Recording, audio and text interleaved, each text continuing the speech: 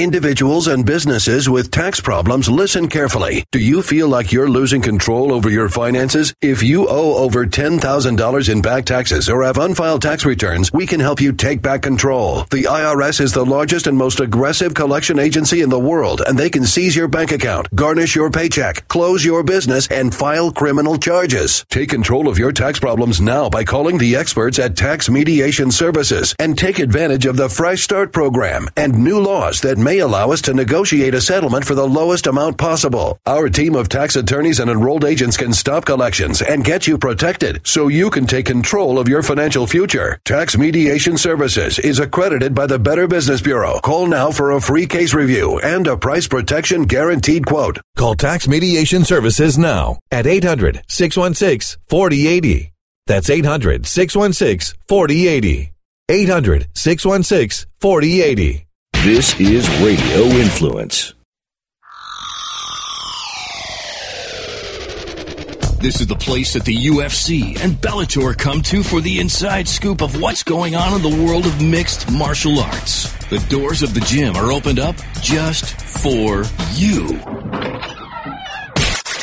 We are the MMA Insiders on Radio Influence.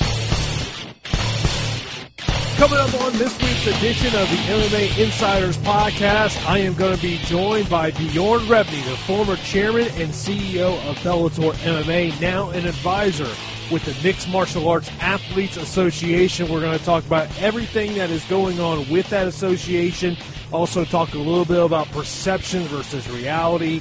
What are his intentions with the MMAAA? Why is he part of the solution for fighters in the UFC? Also, we're going to talk about USADA, Reebok, Dana White's comments on the UFC Unfiltered podcast. So much to get into with Bjorn Rebney. Also, we'll get into the 8% of revenue numbers that Bjorn is throwing out there, CAA, conflicts of interest with WME, IMG, all of that coming up here momentarily with Bjorn Rebney. But before we get to Bjorn, I want to let you know about my sponsor, Fight TV, which is the go-to app for MMA fans and practitioners. Live pay-per-views, TV tapings, full-length matches, interviews, movies, and documentary. It's your gateway to everything fighting, MMA, wrestling, boxing, and more, live on your phone or your TV. Get a front row seat to live wrestling, MMA, and boxing action anytime, any place. Get Fight free and see what's streaming now for you. You can download the Fight app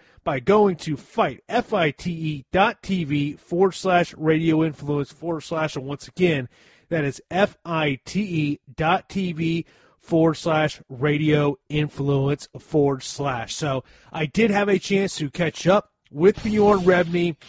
We talked a little bit about Bellator, but mostly we talked about the Mixed Martial Arts Athletes Association. It's about an hour-long conversation that I had with Bjorn, and we're going to play that for you right now.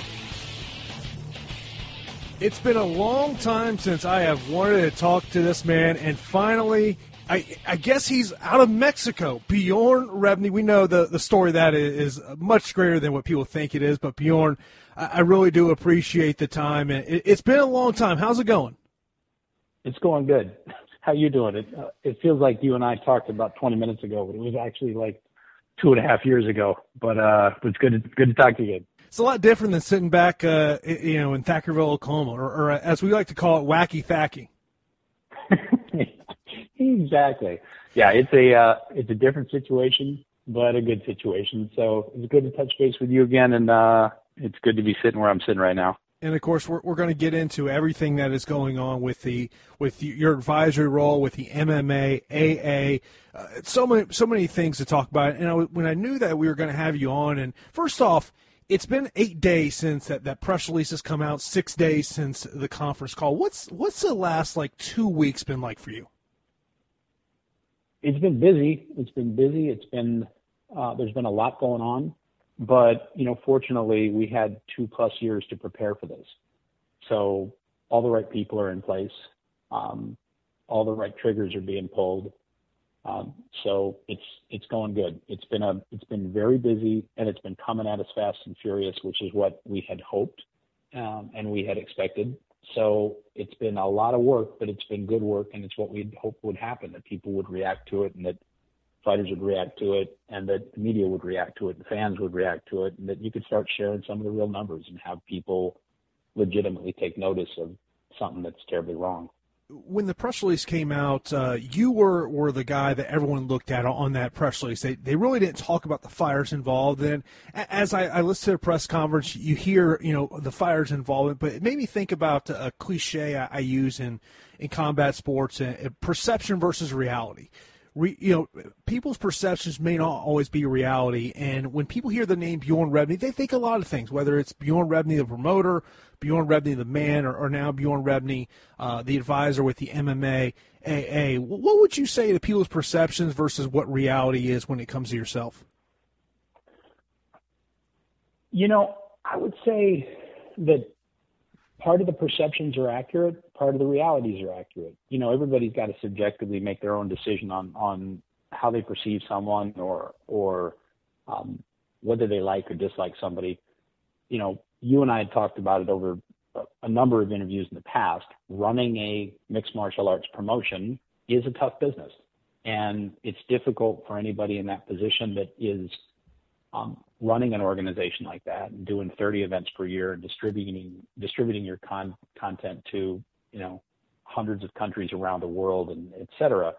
It's difficult to position yourself so that everybody likes you a lot. You try to do the best you can. You got to make decisions for the business, and people are going to have their perceptions, and they should have their perceptions. Being a fight promoter is not one of those jobs at the head as a CEO and chairman position where everybody's going to look at you in a favorable light. Not every fighter is going to look at you in a favorable light. But you do the best you can. You battle with those decisions. You make them, and the results fall where they may. And I think that the truth lies somewhere in the middle. I think the truth is someplace in the middle on perception versus reality. Look, one of the things that I'm super proud of is, particularly as it results to what's going on here, is that the best year I ever had in fight promotion ever, I paid 53% of our overall gross revenues to the fighters. And when you look at that, and you look at what the UFC is paying, what WME, IMG, UFC is paying, it's 8%. It's 8 cents on the dollar. So that's something I look at, I'm proud of, and it's something that I think is absolutely where it should be, absolutely where the comp level should be. It should be at 50% or more. That's what every other league in this country's got. So, like I said, too long of an answer to a shorter question, but I think I respect people's opinions, but I hope what people will do is look at what we're trying to do here, look at what the objectives are, the team that's in place, and the fighters that are supporting it, and support the initiative. I definitely want to get into that 8%, 53% number as we go on. But and I remember during the conference call, a lot of people, I think the popular tweet or statement that was going around the MMA community is, what is Bjorn Rebney's intentions? What would you say to those people that are questioning what your motives or intentions are with your involvement with this? My intentions are super clear. My intentions are an enormous settlement for past and current UFC fighters, 50% of overall gross revenues, and a benefits package that includes pension and retirement and healthcare. Those are absolutely my intentions. And I've worked diligently over the last 2 years to put the team in place and the financial support in place and the right athletes in place and the right marketing and public relations personnel in place and the right strategic advisors and lawyers in place to accomplish that. That is my intent. And that is the plan. And that is what's in it for me, is to be able to change this dynamic. I've been on the other side of the fence. And so I have certain intel and I've got certain knowledge of the industry that very few people in the world have. And information and experience is power. And, one of the things that my parents taught me is that with power comes a responsibility to do certain things. This is what I'm doing. And so, the results, look, the good news here is that we are positioned to win. We have the team in place to win. We have the fighter support to win. We are positioned to win. So the results will speak for themselves. As you guys were building this, and obviously to the announcement, there's been other associations or unions out there. There's the MMA FA with Rob Macy, who has been doing this for about a decade now. And, it was back in July when the PFA was announced by Jeff Boris and Lucas Millbrook. Lucas no longer a part of that organization. In particular, PFA, because I think that, they just wanted to help UFC fighters just like the MMA wants to help the UFC fighters. When you saw that introductory press conference, what was your thoughts? Well, my thoughts were that strategically it was a blunder. And when you come out of the box, your strategy from a launch perspective has got to be on target. And you have to have a clear understanding of what's going on and what's at stake and what the ramifications or repercussions can be for the form that you take. As I've said, and I've tried to be super clear on this, a union today for mixed martial arts athletes in the UFC is the wrong structure, because it will delay the process for years, probably upwards of 4 years. There'll come a time when all the issues are resolved, and when the WME, IMG, UFC conglomerate is ready to resolve all the issues and pay a large settlement, increase the comp numbers to 50%, and deliver a comprehensive benefits package, when this association will need to turn into a union, because the UFC will demand that in order to establish what's called an antitrust exemption. But currently, today, the union option is a very, very bad option because of the delay that it will cause to the fighters to fight the fight that matters. Unions do incredible work. Unions do amazing work in this country. And some of the advisors that have stepped up and helped us have been the heads of unions. But that's not the form that this fight should take for UFC fighters today. It should take that form when the settlement is finalized, everybody has agreed on terms, and then that request is made as a last request by the UFC in order to finalize. You mentioned about, obviously you want to get the revenues up, but there's other things. And one of the things you mentioned is health care. And Joe Warren, his podcast, has talked about the difficulties he's had in obtaining health care. How hard is it, do you believe, for a fighter to actually obtain health care, and is it financially possible for an organization to acquire this type of coverage to make sure fighters are covered not just on fight night and during the training camp, but 365 days a year? Yeah, it's absolutely attainable, and it is particularly attainable, Jason, with a company that's operating at 50% margins on $600 million in revenue. The acquisition and the procurement of legitimate, comprehensive, all-encompassing coverage for mixed martial arts athletes, which is just a basic requirement, is simply a money issue. It's simply a money issue. It is accessible. Companies will write the policies, and you can get it as a promoter without any question. So it is simply an issue of forcing the hand of the UFC to do what is right, and what is, especially in this sport, where you have fighter after fighter after fighter that gets injured, can't fight, they've got no comp, they have no disability, have no protection. I mean, look at what Major League Baseball players have. The Major League Baseball players' healthcare plan is widely considered the best healthcare plan that exists in this country, not just for athletes, but for corporate workers, for corporate executives at any company you go to, whether you're working at top companies like Toyota or Apple. Major League Baseball Players Association, the coverage that Major League players have is considered the best coverage in the country. And once you have 4 years of service, you keep that policy for life. Your family is completely covered. You look at a sport like baseball where nobody's getting punched in the face, nobody's getting kneed in the head, nobody's getting concussion after concussion. You sign a 4-year, $40 million deal in Major League Baseball, you walk in and do fielding practice the next day and you screw up your knee, you get every dollar of that $40 million. You sign up for a UFC fight for a company that's got margins that far, far, far exceed Major League Baseball, and you get injured the first day of training camp or the last day of training camp when you're getting ready to get on the flight to go to the fight, and you've got nothing guaranteed. So it is that much of a messed up system. It is that much of a horrific system for the fighters, and it has to be changed. Since I announced that you were going to be on here, I've had a lot of people in the industry reach out to me. And, various people ask me, hey, I'd like to hear this. But one of the things I thought of is you've made it clear that this is for UFC fighters. What would you say to non-UFC fighters that are on the quote-unquote regional scene? They get involved in a situation where they feel they're not getting right. What would you say to those guys?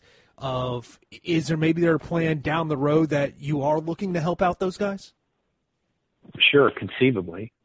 But when you look at the NFL Players Association, the NFLPA covers the NFL, and it addresses issues and enters into collective bargaining agreements with the NFL because that's the one player in the space. There are semi-pro football leagues around the country that pay their athletes, but the NFLPA doesn't represent them.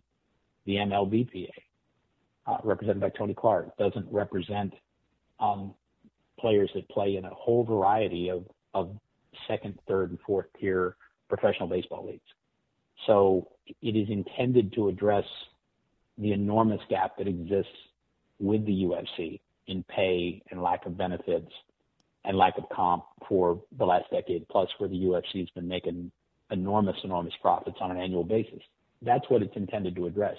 Could there come a time in the future, years from now, when it has a more all-encompassing reach? Conceivably. But at this point, it's focused on the number one undisputed controller of the mixed martial arts universe, which is William Morris Endeavor, IMG UFC. You mentioned about MLB, and at that conference call, you mentioned about JP Arancibia being involved. What exactly is his role in what is going on? JP's working with us on the organizing front. One of the things that and I've known JP for a while, and he's picked my brain about what's going on in the mixed martial arts world with the UFC and how egregious the pay scale is and how bad the lack of existence of any kind of benefits package is. And so JP was his team's Major League Baseball Players Association rep. So he's intimately familiar with these issues. And he said to me, he said, look, I want to help. These are complicated issues, and I know firsthand what they can do for somebody like me. I know what they do, what we receive by way of health care. I know what our disability plan is. I know what our average comp and salary is and how we got there. I know every single year we receive spectacular checks for licensing. I mean, you realize that Major League Baseball players this year received $65 million alone in licensing payments.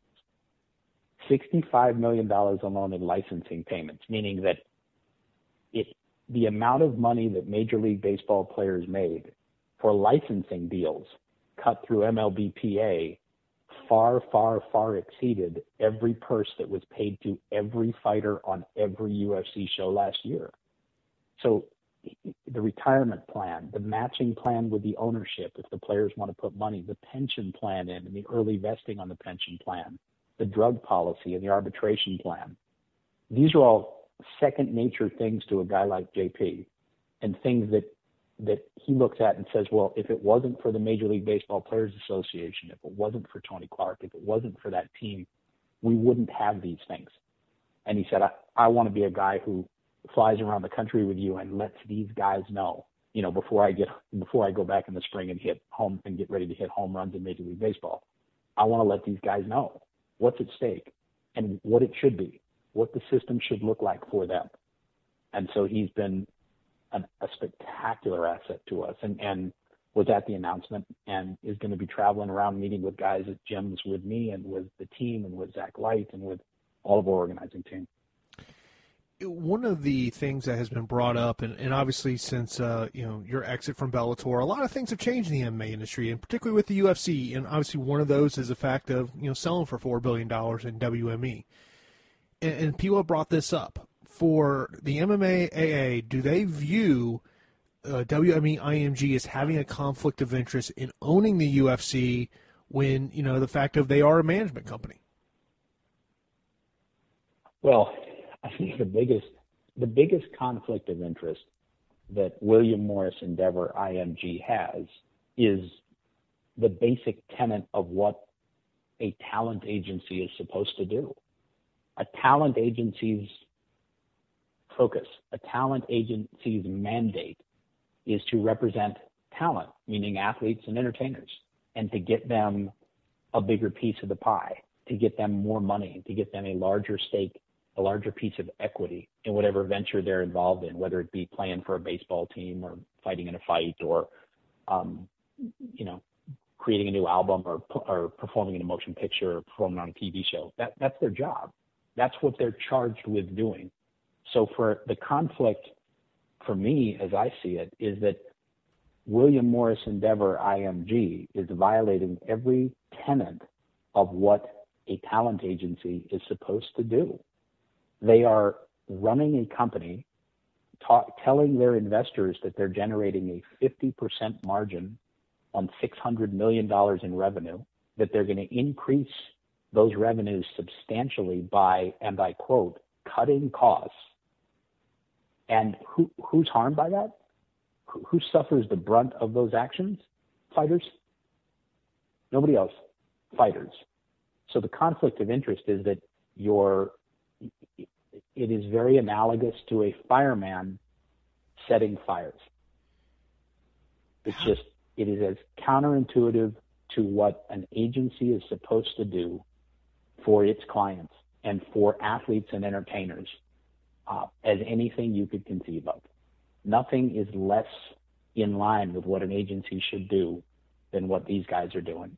And the fact that their clients and that everyone in the entertainment industry isn't in an uproar about this is something that we're going to expose. And I'm telling you that they will be, because it is as wrong a position as someone can take running a company like that. What would you say to the people who go, this is CAA having a very public battle with WME? Because you look at 4 of the 5 fighters that were on there, they're represented by CAA. Yeah, and you and I haven't discussed it, but I've answered that, and I'll be happy to answer it again. CAA is absolutely not backing this venture. CAA has not given us $1. CAA does not back the Mixed Martial Arts Athletes Association. What CAA has done, and the reason that 4 of the athletes on the board of the Mixed Martial Arts Athletes Association are CAA clients, is because unlike WME IMG, CAA is actually supporting their athletes.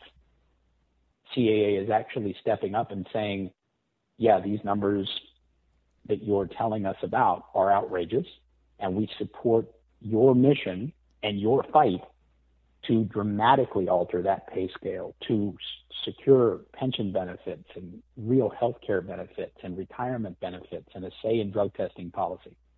CAA is supporting their athletes, which is what any decent agency would do. Any agency that you find in the sports and entertainment world, whether it's Excel or whether it's Athletes First or any real sports agency, would stand behind their clients. Mike Fonseca represented Gil Melendez when I was negotiating trying to sign Gil Melendez to Bellator. And Mike Fonseca was one of the only guys that I talked to who said, well, of course we're going to look at other options. Of course we're going to try to raise comp as far as we can possibly raise it by leveraging one group against another. That's our job. Mm-hmm. That's what we do. That's what we're charged with. We didn't become agents so that we could make our clients less. We became agents so that we could make our clients more. So that's an agent being a pure agent. How do I get my client more money? How do I make the athletes and entertainers that I represent, how do I get them a bigger piece? So, yeah, when I was approached about doing this 2 years ago and I had to secure athletes for it, I went to the guy who had expressed no fear or concern for the UFC. He was only concerned with what was best for his clients, and I laid out the numbers. So that's as simple as it gets. You go to the people that you believe you know share a vision for what's right, and you try to explain to them what that vision is and how you're going to go about carrying it off. When you're going and meeting with fighters, and I mean, and that, there's people out there that like you, there's people out there that hate you. How many times is it more one of those things of, when you're going to meet with a fighter about this association, that they've got their hands folded, they've got their guard up, and basically, is it almost like you have to become a salesman? No, it's not like you have to become a salesman. It's like any situation with somebody that you've never come in contact with. you have a conversation like the one you and I are having. And I've had probably 24 of those in the last 5 days. And I'll be having them up north on Thursday with JP, and I'll be, we're meeting with athlete after athlete after athlete. It's just about talking and answering questions. You've experienced it, Jason.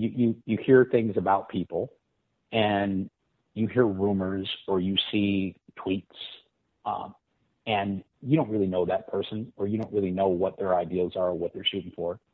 And so you meet them. Most people just meet them and say, look, what you're saying sounds good. I've heard this or I've heard that, but let me just meet you.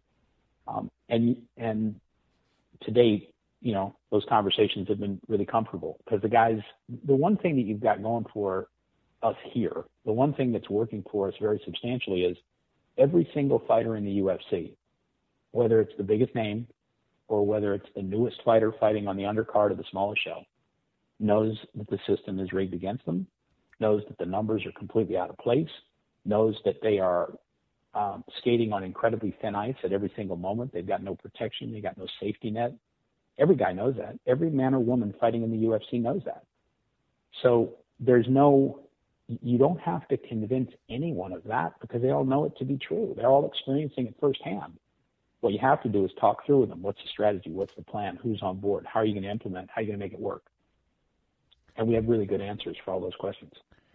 When we talk about fighter issues, and the issue that really, the two, I think they're kind of in a way tied together. It's the Reebok apparel deal the UFC did, and also USADA. And look, I'm all for additional drug testing, always have been, but this was something that was not collectively bargained for. This was just, all right, you have to do it. What is the MMA's thought on the Reebok deal and also on the USADA deal with UFC fighters?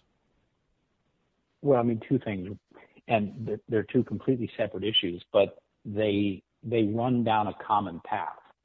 They're dictatorial mandates with no leverage or negotiation from the athletes who they affect.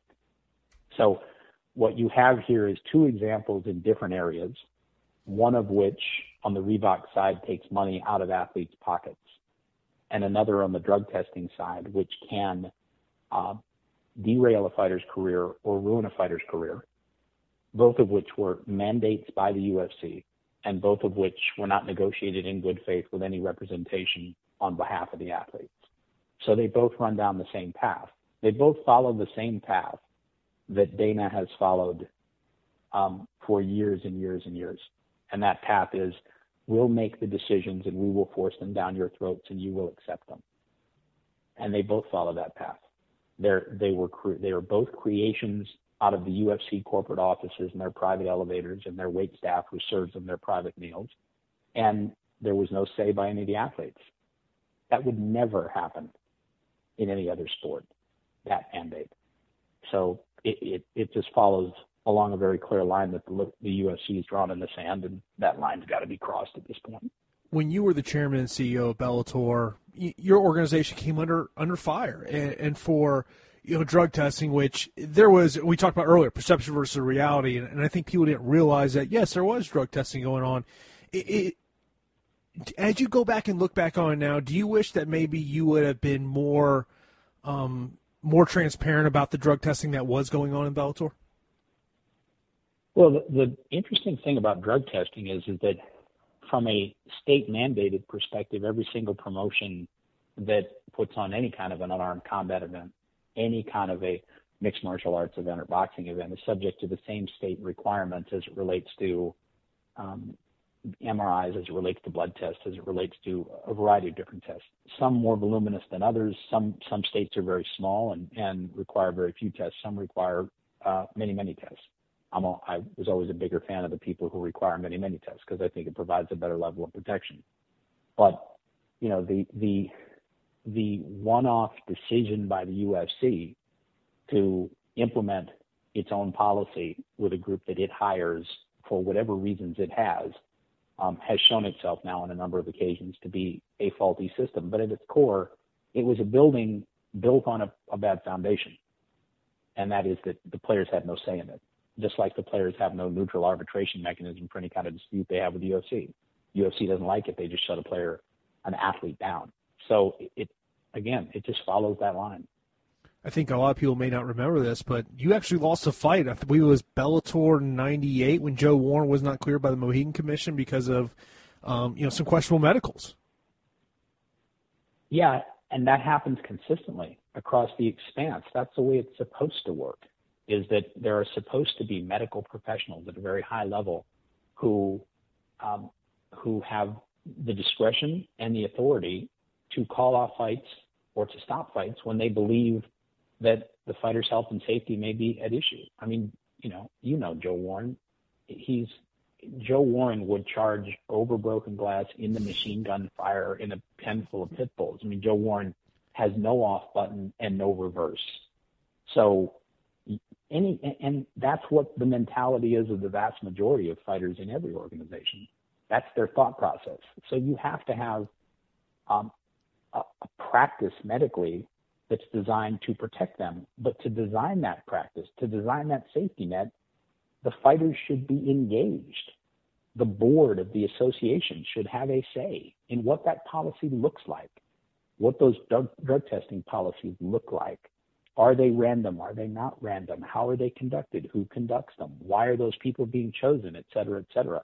Having those things forced down the throats of athletes in a professional organization like the UFC, that's the most valuable property in sports history, is counterintuitive to everything we know about sport. How much have you, I don't know how much y'all have looked into this, but have you looked into the arbitration process of USADA? I mean, particularly John Jones obviously just went through it. If you have looked at it, do you feel it's a fair process to the fighters? I think across the board it's an unfair process to the fighters. And not because of the hyper-specific elements of it, because we could talk about that for hours. I just think it's an unfair process to the fighters because they had no say in its creation or its execution. It's an unfair process because the UFC and Dana and Lorenzo were able to sell their company for over $4 billion because of the fighters. That's what sold the UFC, was the money that the fighters generated via a very specific and very direct source of revenue streams. So when you're able to build up a company that's more valuable than any company in the history of sports, and you do it on the blood, sweat, and tears of fighters, when you make decisions that can impact those fighters' lives, their ability to make money, their ability to pay the rent, to put food on the table, that has to be a mutual decision. So before you can even get to analyzing the pros and cons of that actual policy, you have to look at the underlying tenet that it was a policy that was mandated that had no say from any representation from the fighters. It just makes it wrong on its face. And your good friend Dana White, he has come out and spoke about you, and I know there's probably a lot of my listeners that have not heard what he said, and this was from the UFC Unfiltered podcast. I'm going to let you hear where he talked about you and also the MMA AA. Listen, I don't know enough about it to really speak on it, you know. The only thing I need to know is the biggest scumbag in the history of combat sports, Bjork, is involved in this thing. And if you're a fighter, listen, there's 3 unions out there now all battling against each other. And if you're a fighter, these guys are all looking to get in your pocket. It's another business. It's a business where guys are going to make money. And as a fighter, if this is what you want to do, you got to figure out whose hand you want in your pocket. And I guarantee you don't want Bjork's hand in your pocket. You know what I mean? This guy is one of the biggest. The one thing that I do know that came out of this thing is this scumbag who knows nothing about our business is talking to, he says, yeah, they only pay the fighters 8%, of the revenue. I hope you're talking about Conor McGregor. Okay. Yeah. We're paying 8% of the revenue. You must mean Conor McGregor, right, Bjork? You stupid motherfucker. Bjorn, you mean? Is it Bjorn? Yeah. The old Bellator guy. Yeah. Do you think there's a motive for him? Saying, when I was a promoter, I paid 53% of the revenue. Because there was no fucking revenue. Now you're paying 53%. There was no fucking revenue. Listen, if that's the way we're going to gauge this back in the old days, then I was paying 250% of the fucking revenue. You know what I mean? Right. what a fucking piece of shit this guy is.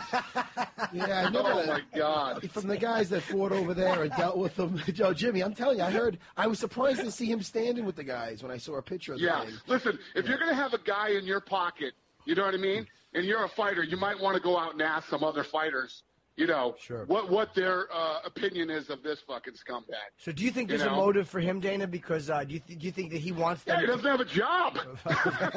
The motive is he's unemployed. Yeah, that's a pretty good motive. Bjorn, how would you respond to what Dana White had to say there? My response would be simple. Pay your fighters 50% of your revenues, just like what every other major sports league in this country pays. Provide them with a pension plan, some kind of safety net for the guys that in their mid-30s are going to be dealing with CTE, with horrible injuries. Pay them a settlement for the last decade of paying them a fraction of what they deserve. And you'll never hear from me again. People have mentioned the 8% number you have put out there. How did y'all guys come up with that number? It comes from their actual numbers. It comes directly from them. It's their real numbers. You'll notice that the simple response and the reasonable response that anybody with ethics or morals would have would be, here, let me share all of our numbers with you so that you can see exactly what we paid our fighters. But they're not willing to do that. Of course they're not willing to do that. Because if they did that, everybody would see the level of gluttony and the level of greed in black and white on paper. So until they do that, it's not even worthwhile to respond to commentary like that. Release the numbers. What would you say to people that don't believe the number you're putting out there, that your best year as a promoter you paid 53% to the fighters? I would say the numbers are what the numbers are. The one thing about numbers is that they don't lie. There's no way to contradict numbers. Numbers don't lie. So when you have numbers and they're real numbers and they're legitimate, there are spreadsheets, there are Excel spreadsheets, there are pro formas, there are innumerable documents that back up those numbers. So for the UFC, they should share those numbers. They should put them out. They should disclose them. If the numbers that we're quoting are incorrect, if, for example, Jason, you look at, nobody asks about the numbers. Nobody takes a dive into the numbers. Just by way of example, and this is just one number, but it's one that nobody ever talks about because it's relevant and it matters, and it's a great comparison. Last year, the UFC paid $55.4 million to its employees. Last year, just so everybody's clear, the UFC paid $55.4 million to its employees. This is directly from their own documentation. That's $55.4 million to the people who work in their offices, their staff. That's 20% more than they paid last year to every UFC fighter who stepped into the UFC cage and who risked their lives and who put future brain damage on the line. So you want to talk real numbers? If somebody wants to get into a real debate over real numbers, look at how much you paid your staff who showed up in UFC logoed apparel and went to work every day, and try to explain to fighters who are dealing with the repercussions of fighting in the octagon why your employees made 20% more than the fighters who stepped into the cage over the same period. Those are real numbers.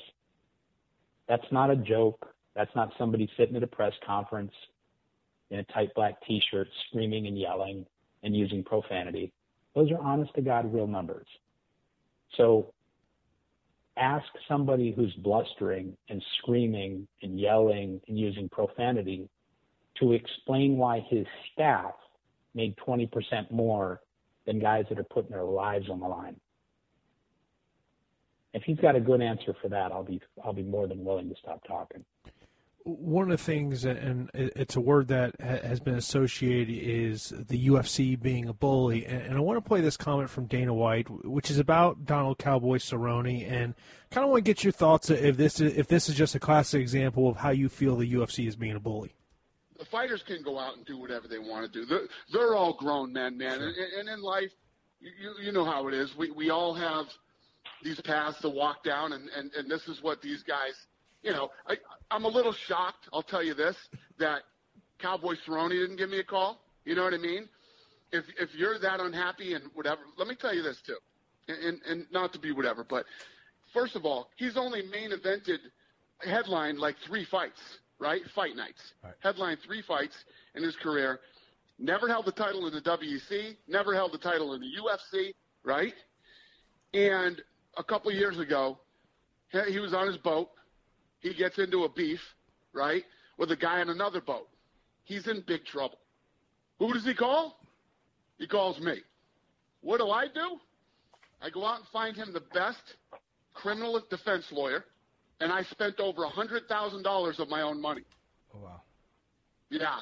So you felt like he should have called you. Yeah, for Cowboy Cerrone. So, when I see Cowboy standing up there, it's like, all right, really? Okay. Would you describe that as a bullying type effort, and do you think that there may be other fighters who are thinking about publicly coming out in support of the MMA AA that may hear that and may decide that maybe they have a little fear of coming out for publicly? When the UFC, Jason, got sold to WME-IMG, Dana White walked away with roughly $400 million. Every year prior to that, he was making in excess of $20 million a year. I can say it again. When the UFC sold to WME-IMG, Dana White, who just belittled Cowboy Cerrone and talked crap about a gallant warrior who's fought in the cage innumerable times and who fans love, made close to $400 million. That man, that gluttonous pig. And he got $20 million a year on average before that to run the UFC. And he's got the cojones to step up and to belittle Cowboy. How many fights did Dana have? How many times did Dana step into the cage in the WEC and the UFC? But he made close to $400 million when the organization got sold. Please. Are you kidding me? Was there any consideration to postpone this announcement till after UFC 206 with Cowboy and Tim both fighting on that card? No. Nope. We all know Tim. Tim's I'll make it happen, take charge. I can juggle, 12 different things in the air at once type of guy. Timing was right. Team was right. And it was time to make the announcement. It's time to get out and do it. And Tim seemed to be the guy that was kind of taking charge of that conference call, even though there was a point during that conference call, I was like, okay, we're approaching the 2-hour mark. Are we going to call this thing or not? Yeah, look, Tim is a take charge type of human being in every aspect of his life, whether it's on the battlefield or whether it's instructing the military or whether it's starring in a top television show or whether it's fighting in the cage or whether it's talking to fellow fighters. You're not going to walk into a lot of circumstances or situations where Tim Kennedy is not the lead dog. So that's a situation, a role he's super comfortable with. And I think for anybody who's spending time around Tim Kennedy, the vast majority of us be pretty comfortable with him in that role as well. Who would you say is the face of the Mixed Martial Arts Athletes Association? Is it just simply the fighters? Yeah, I would hope it's the fighters. I would hope that it's Tim Kennedy, and what he stands for, and the backbone and the ethics that he has. I would hope that it's T.J. Dillashaw, and the incredibly eloquent way that he's articulated the problems and the issues that he's faced and that all fighters face. I would hope that it's Cowboy with his short, concise, but brutally direct analysis of what's going on in a speak that a lot of people understand and feel super comfortable with. I would hope it's the Michael Jordan of our sport George St. Pierre, who's been the most eloquent and ethical spokesman for this sport for nearly a decade. I would hope it's Cain Velasquez, who doesn't say a lot, but when he does say stuff, it actually matters and it has impact. I would hope it's those guys. And I would hope it's the countless fighters who've reached out to us over the last, 5-6 days. The people out there that don't believe you're part of the solution to correcting these fighters' issues, what would you say to them in terms of why you are part of that solution? I think it's just about my expertise and my experience. Look, I know an awful lot about this sport. I know an awful lot about the business. I know a lot about the numbers and where the revenues come from, how the money's spent. I know a lot about the law that surrounds it. And I have a lot of experience and expertise in this particular space. So I think I can be, as the chief strategist for this association, I can be very, very helpful in accomplishing what needs to be accomplished. And so, that's why I got into this 2 years ago. That's why this started. And I think my experience and my expertise are important parts of the equation. Is Tim Donahue involved in this?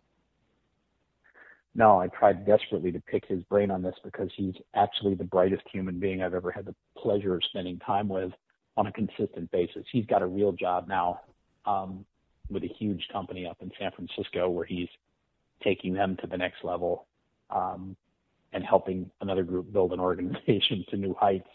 I get the chance to pick his brain on a pretty consistent basis because he and I are super close friends, but he's not engaged in this. He just allows me to buy him dinner and ask him a bunch of questions because he's this, like I said, probably the smartest business person I've ever come in contact with.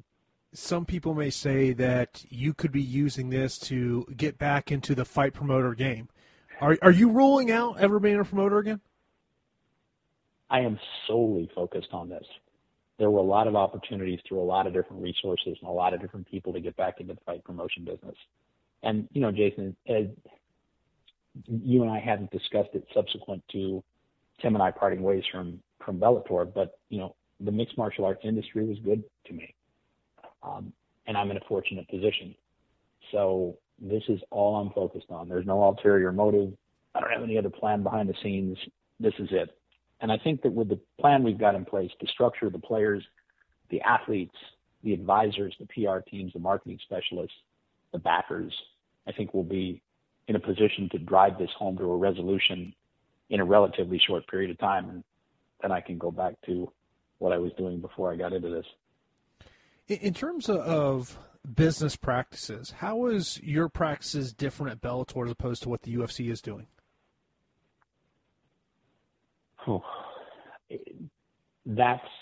I can't get into the specifics of how I conducted business when I was running my company for many years versus how the UFC does business. And also it wouldn't be a hugely interesting conversation or interesting topic for a lot of people, but they were obviously different organizations, run in different ways, different organizations, different structures, et cetera. What do you miss the most about being a promoter?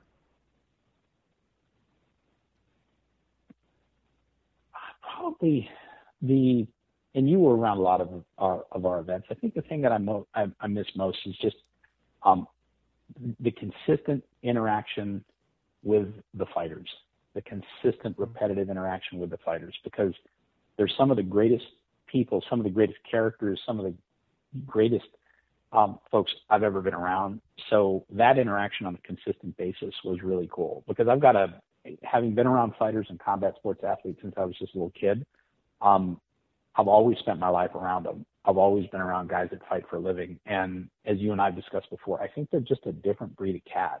Like in most mixed martial arts fighters are like people that probably should have been around in a different era. Mm-hmm. They're at their core, they're warriors. At their core, they're guys like Tim Kennedy. They're drawn to this. The thing that most people run frightened from, they embrace.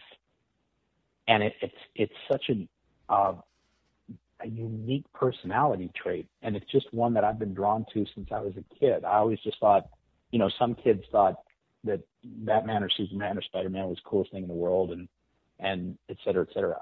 I didn't. I thought the coolest thing in the world when I was a kid were fighters. I thought they were just balls ready to go. You know what I mean? I always, those were my heroes. So that interaction, being around those guys that do something that I just think is, the greatest sport in the world is something I miss. The good news about this is I get to be around them again, and when we're successful, I will have been a small part of making their situation better. And so that's a cool.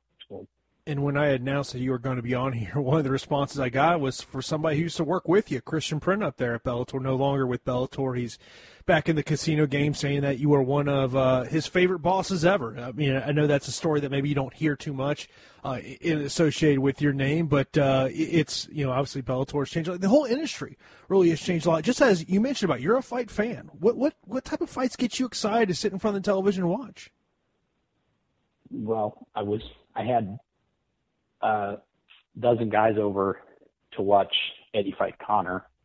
I was excited to watch that. And I watch fights consistently. That fight was a big one, obviously, because I had contended for years that Eddie was the greatest lightweight in the world. And a lot of people laughed at me. He's not the best lightweight in the world. And I said he was for year after year after year. And then finally, after Tim and I were gone from Bellator and he made the transition over to the UFC, he proved it. He won the UFC lightweight title. He proved something I've been saying for many years, that he was the greatest lightweight on earth. So that was an exciting fight for me. Obviously, the opportunity to watch Connor is a great opportunity. I mean, he's an anomaly. He's got all the skills, and he's also got Ali's mouth. He's like the reincarnation of Ali in a different era. So, that was fun. I still love the game, so I still watch fights. We mentioned a lot about, the new owners of the UFC, and one of the things, and your expertise on this is greatly valued here because you know what TV deals are like. WME IMG thinks they can get $450 million a year. I think they're crazy. Explain to me how you think they could even possibly get that amount of money per year in today's changing television landscape, where you see amount of subscribers that, I know a lot of people like to point to ESPN, but it's all these cable networks that are losing all these subscribers. I don't see how someone's going to shell out that kind of money for UFC content. Boy, that's a big question, Jason. Look, you got to look at what they're making right now. They're making $140 million right now. This year from Fox is paying the UFC $140 million. That number increases. And then obviously over the next 12 months, they'll be actively pursuing other alternatives. Now, you saw WME IMG plant stories about the excessive interest that they claim exists across from ESPN and from NBC. And those are the type of stories that people like that plant in order to generate interest where interest may not exist. People plant stories? Yeah, occasionally. So, you'll notice that there were no comments from either their current partner at Fox or NBC or ESPN confirming or denying there being any interest at all. But here's the reality. At $140 million right now, with the debt that WME IMG accumulated on this deal, meaning that they basically have, and this is a rough average number, but $2 billion in debt out there at an interest rate that you have to assume is around 7.5% with a 5-year maturity rate, which means that they have about 4.5 years now to pay off $750 million in interest alone. So they're looking at it and saying, well, we've got to increase our domestic licensing deal, meaning we've either got to get a lot more money from ESPN or from NBC, or we've got to get significantly more money from Fox. They've got to increase their pay-per-view buy rates. They've got to increase their international licensing fees. And like I said before on the call, when you're a top executive at a major television network and you're buying live, and I put parens around the word live, when you're buying live sports content, your boogeyman, the thing that you're most scared about, is labor strife, is the potential of a big labor problem. So the resolution of the issues that they've got now with fighters, which are issues that they absolutely have to resolve. The paradigm is so out of whack. They've got to fix it. But those issues are going to have significant impact on their ability to get anything close to what they want to get and what they've expressed they want to get. And yeah, those numbers are enormous. But here's the crazy part, and this all brings it home. This is the crazy part that brings the entire conversation home. At some point over the next number of months or years, the UFC will resolve these differences and come up with a structured settlement that will take the form of a collective bargaining agreement with its athletes. They'll pay for the past wrongs. They'll dramatically increase comp to 50%. They'll pay for a benefits package. The moment that's signed and the ink is dry, UFC fighters, men and women across the board, will be incentivized to work like crazed dogs to make the UFC more money because they'll be participating, just like NFL players and Major League Baseball players and National Hockey League players are incentivized to drive those numbers up, to make the TV licensing deals bigger, to make the international licensing deals bigger, to make every aspect of that revenue stream larger. That'll happen. But it's not going to happen until these issues are resolved, because you can't ask guys to put their life on the line. You can't ask guys to potentially risk being dysfunctional in their late 30s or 40s and having the kind of problems that MMA can cause without compensating them for it, without being fair to them. So can they raise that number here in the U.S. to 350 or 400 million? Not a chance, given the current situation. But if it's resolved, potentially they can. Mm-hmm. Final thing, Bjorn, and I really do appreciate you taking this extended time to talk to me. Ali Act to MMA has been a topic that has been discussed. I've said this countless times. I don't think it's ever going to happen.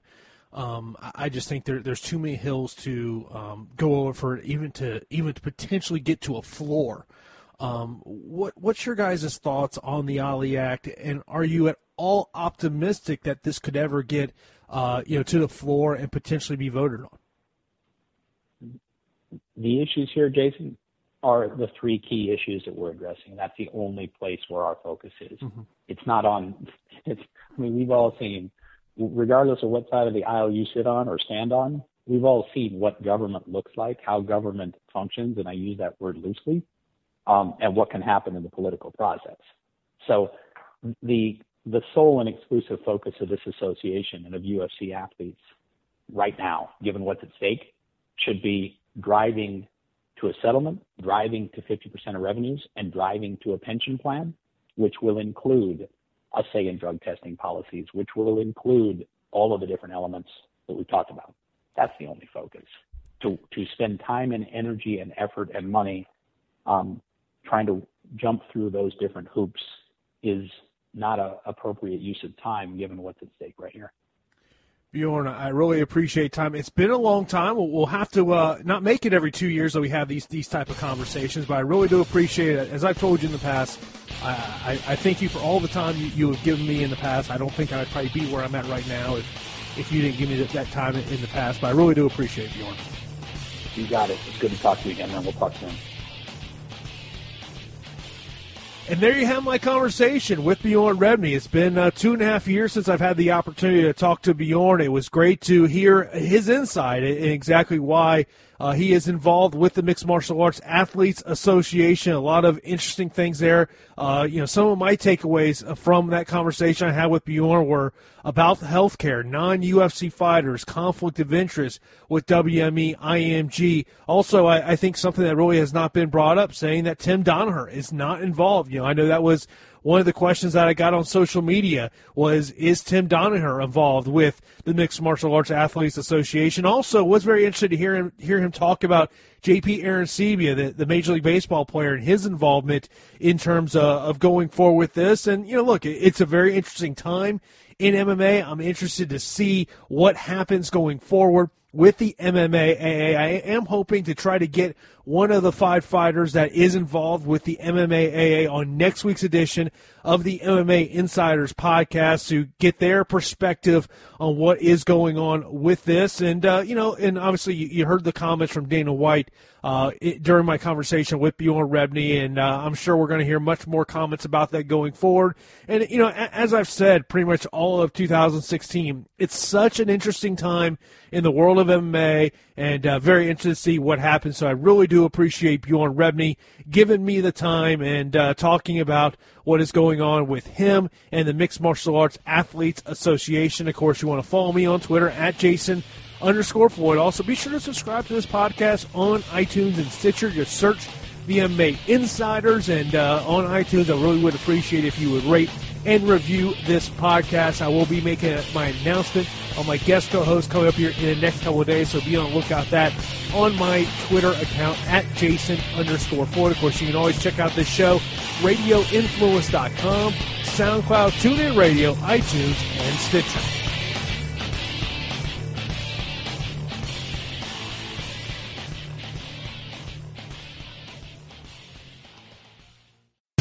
Radio Influence brings you the best in digital media broadcasting. When it comes to sports, we've got experts like national sports radio host Rich Herrera, the fabulous sports babe, former Major League Baseball manager Kevin Kennedy, and former Bellator matchmaker Sam Kaplan. Want a good laugh? Then go on the beach with Pants and Roller Girl, or just LOL with Nancy Alexander. And when it comes to real life, dangerous conversation with Scott Ledger and Beyond the Badge with Vincent Hill will make you think. When it comes to what you want, Radio Influence has you covered. Find our programming on iTunes, Stitcher, TuneIn Radio, and RadioInfluence.com.